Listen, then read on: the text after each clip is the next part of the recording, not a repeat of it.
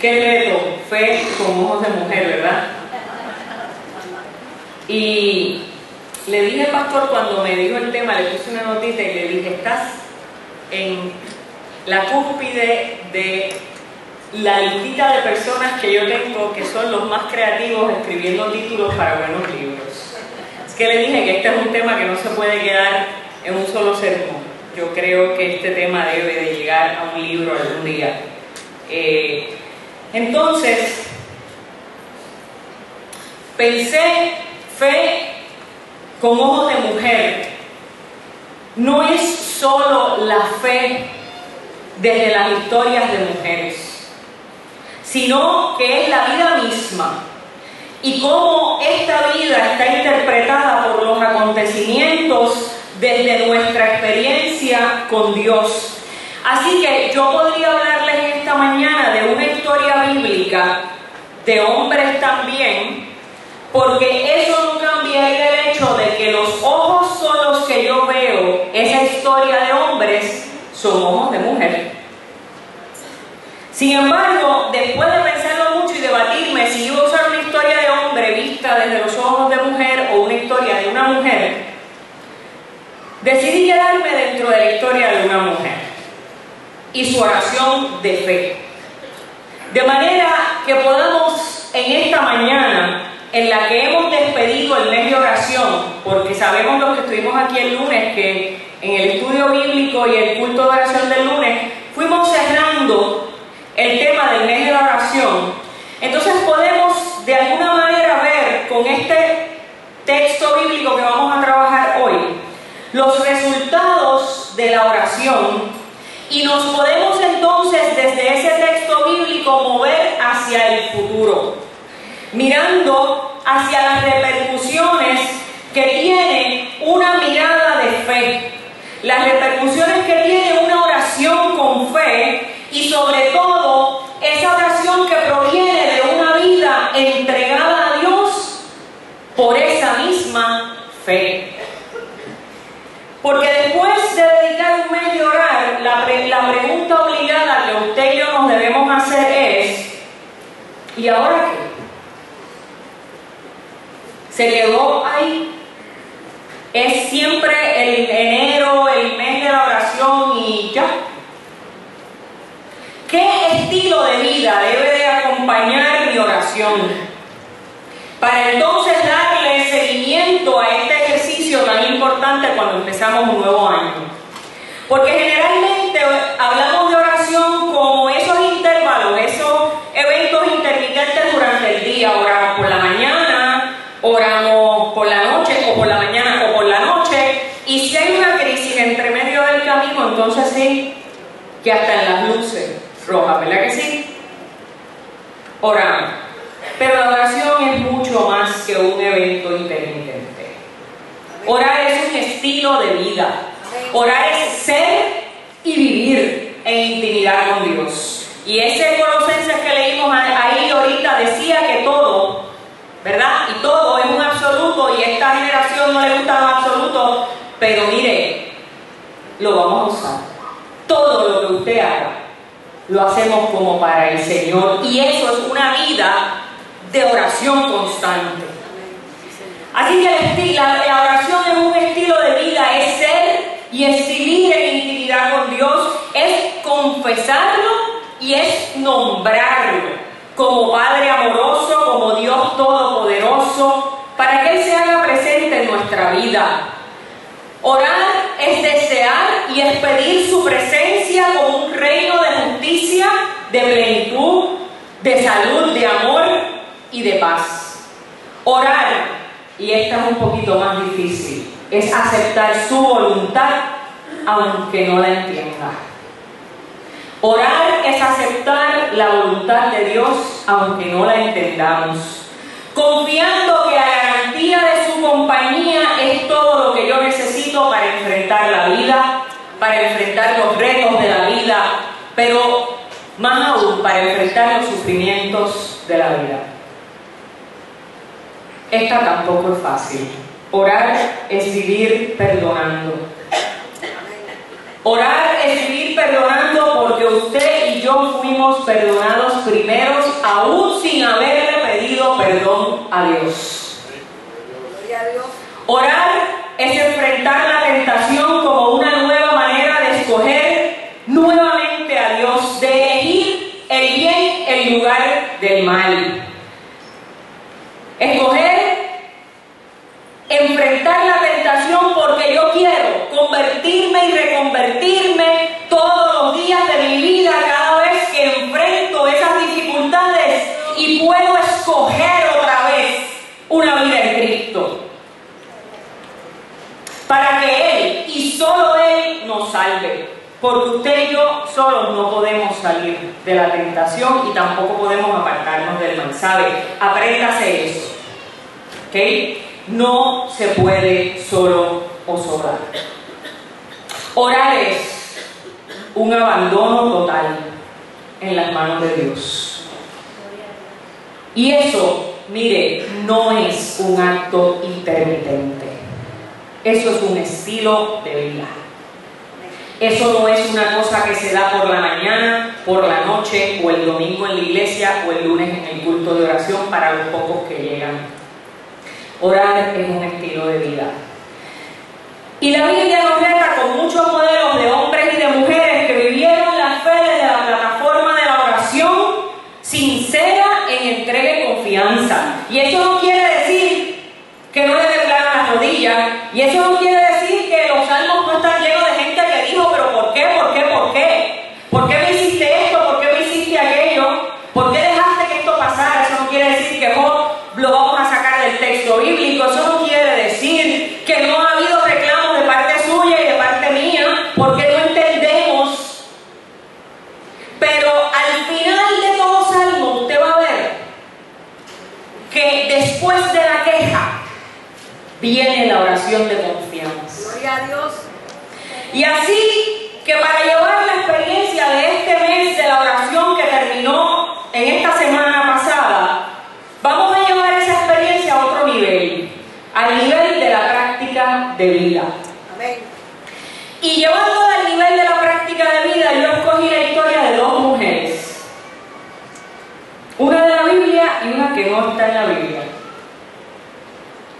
La historia de la primera mujer nos va a ayudar a comprender cómo la fe es vista y es vivida desde los ojos de algunas mujeres.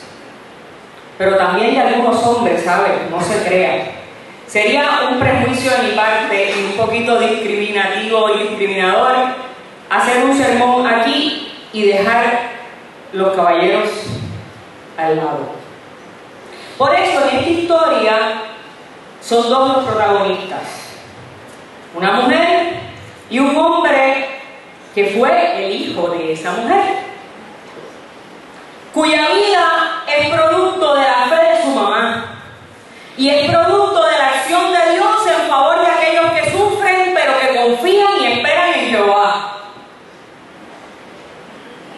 La fe a través de los ojos de esa mujer tuvo repercusiones en la vida de su hijo, pero más que en la vida de su hijo tuvo repercusiones bien grandes en la vida de la nación.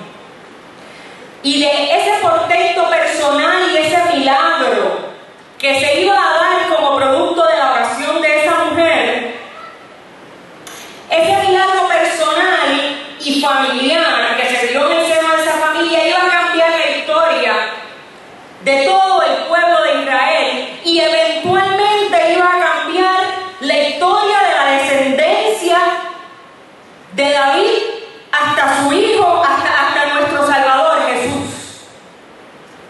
O sea, la mirada de fe de esa mujer iba a cambiar no solo la vida de su vida, la vida de su casa y su familia, sino que ese milagro que Dios hace en ti personalmente hoy puede tener repercusiones que cambien la vida de toda una nación y en este caso hasta el punto de cambiar la descendencia de David hasta nuestro Salvador Jesús. Lo que quiero decir con esto es que una mirada de fe puede salvar el mundo. Y que tú y que yo no somos tan pequeños o tan insignificantes ante los ojos de Dios como para que Él no tome en cuenta tu dolor, tu súplica y tu fe, aunque sea tan pequeña como un grano de mostaza. Aquí de seguro, sentados y sentadas, habemos muchos papás y mamás y abuelos y abuelas de niños y niñas que van a ser los líderes de este país, o que pueden llegar a ser líderes en otros lugares, porque nuestra historia está llena de eso. Pero también, y no me voy a quedar solamente en la maternidad y la paternidad, aquí la vemos, y entre nosotros habrá muchos que a lo mejor no sean padres y madres biológicos, pero que pueden ser padres y madres de la fe, de mucha gente, y que pueden ser padres y madres en ese proceso tan maravilloso de educar aquí en la escuela bíblica, educadores en términos de maestros en sus lugares de trabajo, personas que aunque en algún momento entiendan o por alguna razón no puedan tener hijos e hijas biológicos, sí van a ejercer esa paternidad y esa maternidad latente que usted y yo siempre llevamos dentro. Así que tú eres tan importante para Dios que ni una de tus peticiones pasan desapercibidas para Él, y que cada una de ellas tiene el potencial de hacer la diferencia en la vida de los que están cerca y de miles de personas, y tú no te das cuenta. Y eso es algo que es parte de lo que se llama el efecto mariposa.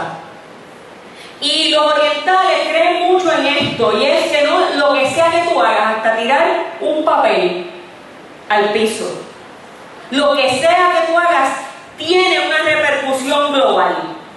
Usted no lo verá, pero la tiene, porque, por ejemplo, un ejemplo sencillito, yo te consuelo a ti en tu pena, y eso va a cambiar tu vida, y eso va a provocar que tú consueles a otro algún día, y a otro, y a otro, y cuando tú vienes a ver, hasta en la oficina del médico, en la fila de pagar en Walgreens, tú no sabes hasta dónde llegue tu acción. A lo mejor este verso que te voy a leer se parece a algo que te ha pasado a ti en la vida en alguna ocasión o muchas veces. A lo mejor alguien te ha mirado en algún momento y te ha dicho: ¿por qué lloras? ¿Por qué no comes? ¿Por qué está afligido tu corazón? Si yo mandara a levantar la mano aquí, yo estoy segura que había muchas manos. Porque yo estoy segura que alguna vez en la vida alguien te ha preguntado: ¿por qué lloras? ¿Por qué está afligido tu corazón? Eso fue lo que le dijo Elcana a su esposa Ana, madre de Samuel. En primera de Samuel, del 8 al 10, dice esto. Si ustedes quieren buscar su Biblia, si no, yo se los voy a leer. Dice: y Elcana, su marido, le dijo: Ana, ¿por qué lloras? ¿Por qué no comes? ¿Y por qué está afligido tu corazón? ¿No te soy yo mejor que 10 hijos? Y se levantó Ana después que hubo comido y bebido en Silo, y mientras el sacerdote Elí estaba sentado en una silla junto a un pilar del templo de Jehová, ella, con amargura del alma, oró a Jehová y lloró abundantemente. Mientras ella oraba largamente delante de Jehová, Elí estaba observando la boca de ella. Pero Ana hablaba en su corazón, y solamente se movían sus labios, y su voz no se oía. Y Elí la tuvo por ebria. Entonces le dijo Elí: ¿hasta cuándo estarás ebria? Digiere tu vino. Y Ana le respondió diciendo: no, Señor mío, yo soy una mujer atribulada de espíritu. No he bebido vino ni sidra, sino que he derramado mi alma delante de Jehová. Sino que he derramado mi alma delante de Jehová. No tengas a tu sierva por una mujer impía, porque la magnitud de mis congojas y de mi aflicción he hablado hasta ahora. Elí respondió y dijo: ve en paz, y el Señor de Israel te otorgue la petición que le ha hecho. Y ella dijo: haya tu sierva gracia delante de tus ojos. Y se fue la mujer por su camino y comió y no estuvo más triste. Y levantándose de mañana, adoraron delante de Jehová y volvieron y fueron a su casa en Ramá. Y Elcana se llevó a Ana su mujer, y Jehová se acordó de ella. Y Jehová se acordó de ella. Y mira, pasó el tiempo. Y después regresó Ana y su esposo otra vez, pero esta vez con una noticia para el sacerdote. Y Ana regresa y le dice al sacerdote Elí: oh Señor mío, vive tu alma, Señor mío, yo soy aquella mujer que estuvo aquí junto a ti orando a Jehová. Por este niño oraba, y Jehová me dio lo que le pedí. Yo pues lo dedico también a Jehová todos los días que viva, será de Jehová. Y adoró allí a Jehová. ¿Cuántas veces, hermano y hermana, no hemos llegado aquí como Ana? ¿Cuántas veces tú no has llegado aquí como Ana? ¿Cómo llegó Ana? Con amargura y llanto abundante. ¿Y cuántas veces hemos orado largamente como Ana delante de Jehová? En lo secreto, pero mire, también en público, porque llega un momento donde el sufrimiento de una es tan grande que ya usted no lo puede aguantar solita y se le sale donde quiera. ¿Cuántas veces nuestras congojas y nuestra aflicción hemos derramado delante de Dios sin que nadie lo sepa o sin que nadie le entienda, como le pasó a Ana? Él no la podía entender y pensó que estaba ebrio. ¿Cuántas veces hemos derramado nuestro corazón con la certeza que sale del alma, mire, del espíritu, de aquí adentro, pero no de aquí? Porque es la certeza que te da la mirada de fe, pero no la razón, porque la razón lo que te dice es que todo anda mal. ¿Cuántas veces hemos orado contra todo lo que parece irremediable, pero con la certeza de que Dios nos va a escuchar, aunque los que están alrededor piensan que estamos locos, locas o ebrios? Pero como Ana no pensaba solamente de manera individual, personal y temporera. Ana no pensaba solamente en hoy, ni tampoco solamente en sí misma. Y Ana podía mirar a la totalidad de la vida. Pudo transformar aquella petición que parecía egoísta e individual, porque en aquella época no tener hijos representaba que Dios no te había bendecido. Y obviamente la culpa era de las mujeres, ¿verdad? Porque pues, aquí se me va a salir un poquito el asunto.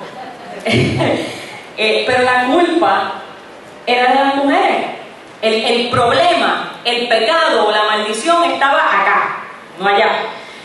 Así que para Ana era una gran vergüenza. Así que esa petición podía marcarse desde una perspectiva egoísta, ¿verdad? Que Ana lo que quería era que se limpiara su reputación. Sin embargo, Ana sabía que su petición y el anhelo de su corazón no podía venir acompañado de orgullo ni de individualismo, sino de una nueva manera de vivir en la que todo lo que Dios nos da le pertenece ¿a quién? A Dios. A Dios. Gloria a Dios. Por eso Ana oró y le adoró y le dijo a Dios: si tú me das un hijo varón, yo lo dedicaré a Jehová todos los días de su vida. Gloria a Dios. Y Dios le otorgó la petición de su corazón, regalo que ella le iba a devolver a Dios. Y aquí es donde la cosa se nos mata de acá. ¿Cuántos de nosotros y de nosotras estamos dispuestos o dispuestas a devolverle a Dios lo que nos da? Aleluya. ¿Cuántos de nosotros y nosotras que hemos recibido una gran bendición en nuestra vida, incluyendo a nuestros hijos? Y esto que voy a decir, a mí me aprieta la rodilla. porque yo soy mamá y para mí la bendición más grande que Dios me ha dado es mi hijo.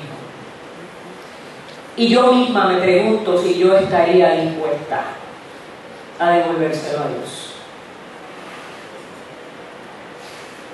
La llegada de Samuel, hijo de Ana, cambiaría la época de los jueces y de la descendencia de los hijos impíos del sacerdote Elí por un sacerdote fiel, cuyo corazón obraba conforme a Jehová. Y eso lo dice 1 Samuel 2:35, literalmente. Cuyo corazón obraba conforme a Jehová. Samuel establecería a petición del pueblo la monarquía davídica, de la cual nacería nuestro Salvador. Por eso le dije que una petición y una respuesta individual puede tornarse en una bendición que no solo sea para tu familia, ni tu comunidad, ni la sociedad, sino que llegue a salvar el mundo.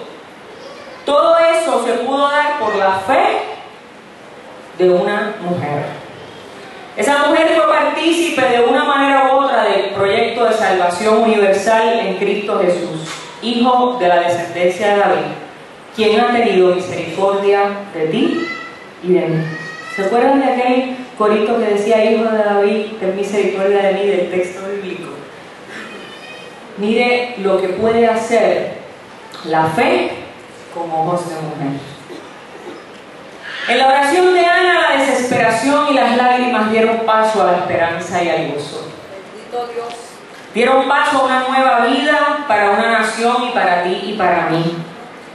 Así que nos preguntamos cuánto no puede hacer Dios en tu vida y en la mía si venimos al Señor como Ana, orando largamente, derramando nuestro corazón sin egoísmos para que Dios sea quien hace el milagro.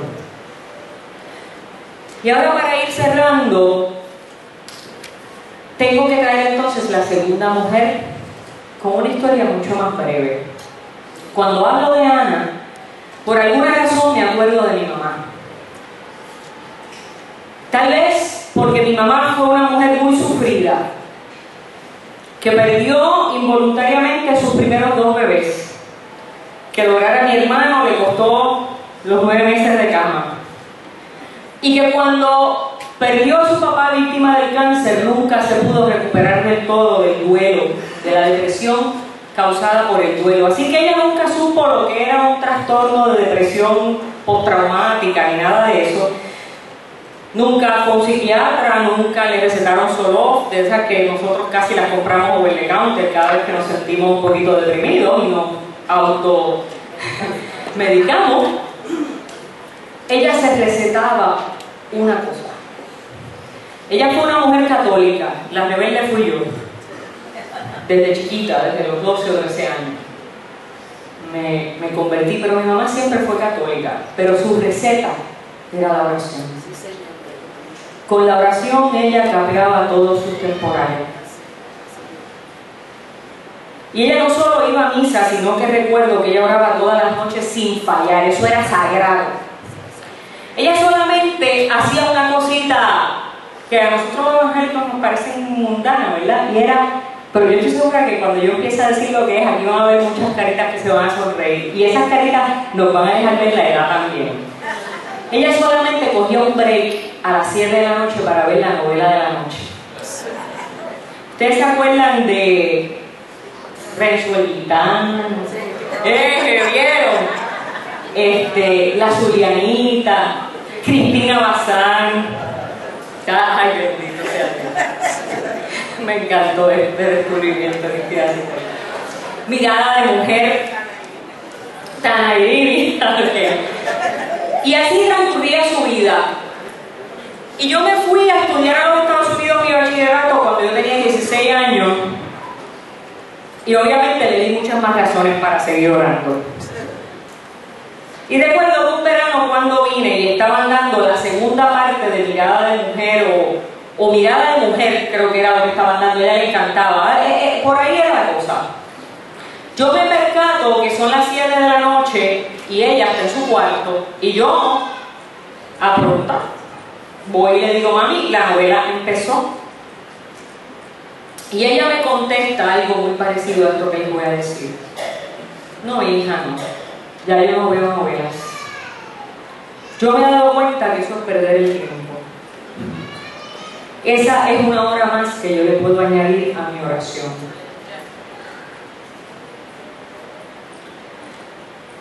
Yo, con mi estupidez juvenil, no entendí, yo no veía malo que ella tuviera ese descanso porque mi mamá trabajaba mucho. Pero no insistí porque una cosa yo heredé de ella y es que yo sabía que ella era una testaruda y yo también, así que yo sabía que yo insistí que fuera de la novela no iba a dar ningún resultado. Así que todas las noches mi mamá leía una porción de una Biblia grande, roja, latinoamericana, que tenía en su mesita de noche, y un librito de oraciones católicas. Mi mamá enfermó de Alzheimer y su enfermedad se complicó con una demencia vascular y le daba muchos derrames cerebrales corridos uno tras del otro hasta que falleció. Así que por mucho tiempo no pudimos tener una conversación coherente. Pero recuerdo la última conversación muy breve que tuvimos, que para mí fue una gran sorpresa porque fue poco después de uno de los más grandes derrames. Yo, por costumbre, sin esperar nada a cambio, le dije: mami, bendición. Porque los muchachos de ahora no se acostumbran a eso, pero yo no sé ustedes, yo no podía, yo sentía que a mí me iba a pasar un carro por encima si yo salía de la casa y no pedía bendición. Y ella ya no hablaba, y si hablaba decía cosas incoherentes.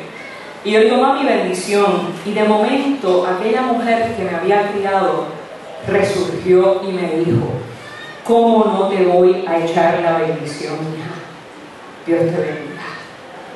Esas son las últimas palabras coherentes que yo recuerdo de mi mamá. Murió pocos meses después, y ese momento que uno se llena de coraje y de valor para recoger la ropa y las cosas, yo encontré este librito encima de la Biblia roja. Y si usted se da cuenta, este librito tiene tape y no se le puede leer ni la tapa. Este era su librito de oraciones. Y cuando lo abrí me pasó lo que me va a pasar ahora. Se abrió solito en esta página.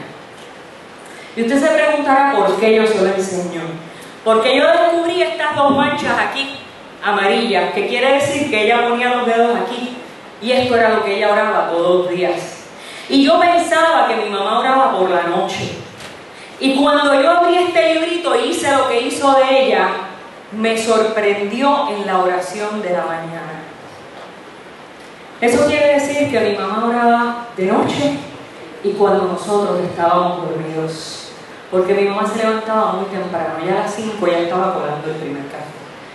Quiere decir que estos dedos amarillos que están marcados aquí todas las mañanas hacían esta oración que yo voy a hacer con ustedes porque todavía es de mañana.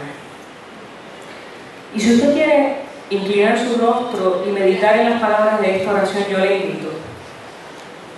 Señor, en el silencio de este día que nace, vengo a pedirte paz, sabiduría y fuerza.